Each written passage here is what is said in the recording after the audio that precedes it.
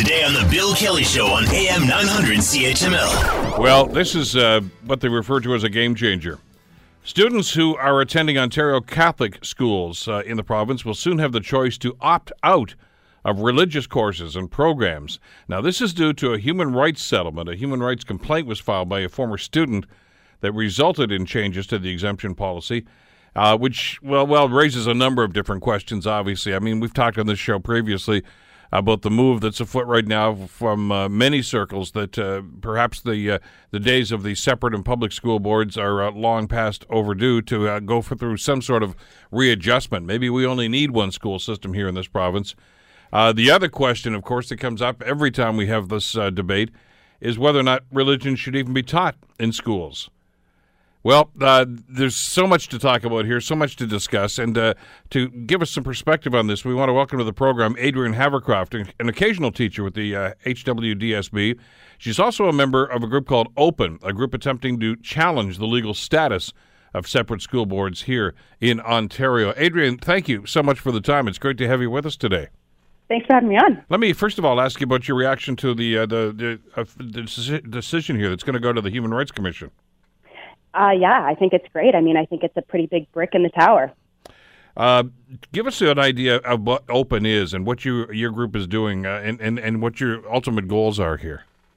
Yeah, so like you said, we are a group that supports one publicly funded system in Ontario, and so we are in the process of mounting a legal challenge against Catholic schools in Ontario. I would be one of two plaintiffs in that case. So we're just actually in the process right now of raising money to bring this to the court system. So my argument would be that as a non-Catholic teacher in Ontario, I do not have access to 1/3 of the jobs in Ontario just by virtue of the fact that I'm not Catholic. It's a very difficult time to get a permanent job as a teacher, and so that's, I would say, affected my life in a fairly significant way. I could keep going. I could tell you about the other plaintiff, but yeah, that sort of, I think, sums it up a little bit. Now, my understanding is I know that when we talked about your story a week or two ago here in the program, some of the reaction I got from some our listeners on social media was, wait, well, that's not true. The Catholic board hires non-Catholics as teachers. Did you not find that to be the case? No, and I think it sort of depends on the climate at the time. So right now there's a glut of kind of unemployed or underemployed teachers, and so they can afford to be picky. In times past, that may not have been the case, and so they maybe sort of loosen their restrictions a little bit. But when I was graduating from Teachers College, it was common knowledge that you needed a letter from a priest saying that you were not just Catholic, but like a devout, regularly attending Catholic to even apply to the school board. So that was my experience. So in other words, the door was shut as far as you were concerned. Yeah, at the time that I was applying, yes, that may not have always been the case in years past, but that was the experience for me. Now, you're not a lawyer, nor am I, but you know, we can comment about legal issues in the way that I think, anyway, there's a legitimate reason for suggesting here that the landscape has changed, because I know that what many people who are supportive of the two systems will come back with usually as one of their first arguments is, well, come on, this was enshrined in the Constitution back in 1867 that these schools could be there. But those who are suggesting, like yourself, I guess, that things need to change would point to the fact that, yeah, but now those schools are publicly funded. In other words, those are public tax dollars that are going in there to those schools, and that changes the dynamic. Is that part of the argument that you're going to put forth? Absolutely. And at the time, I would say that a big part of why that was enshrined in the Constitution had to do with English and French relations. And what's interesting is that Quebec no longer has publicly funded Catholic schools. And in fact, they actually had to change the actual Constitution Act to do it.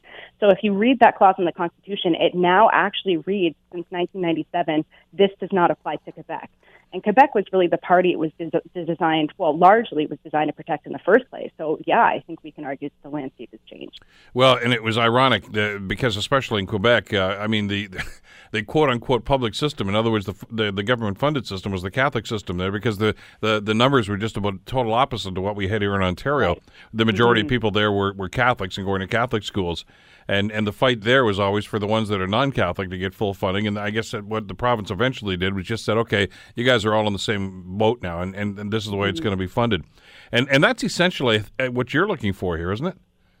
Yeah, well, and you know, the whole idea of minority rights was definitely a part of this in the first place, and it was meant to prevent discrimination. And the irony is it's doing the exact opposite. It's actually entrenching discrimination at this point, because we have many minorities, and Catholics are just one of quite a few religious minorities in this province, in this country, and only Catholics at this point are granted this special provision. Want to hear more? Download the podcast on iTunes or Google Play and listen to The Bill Kelly Show weekdays from 9 to noon on AM 900 CHML.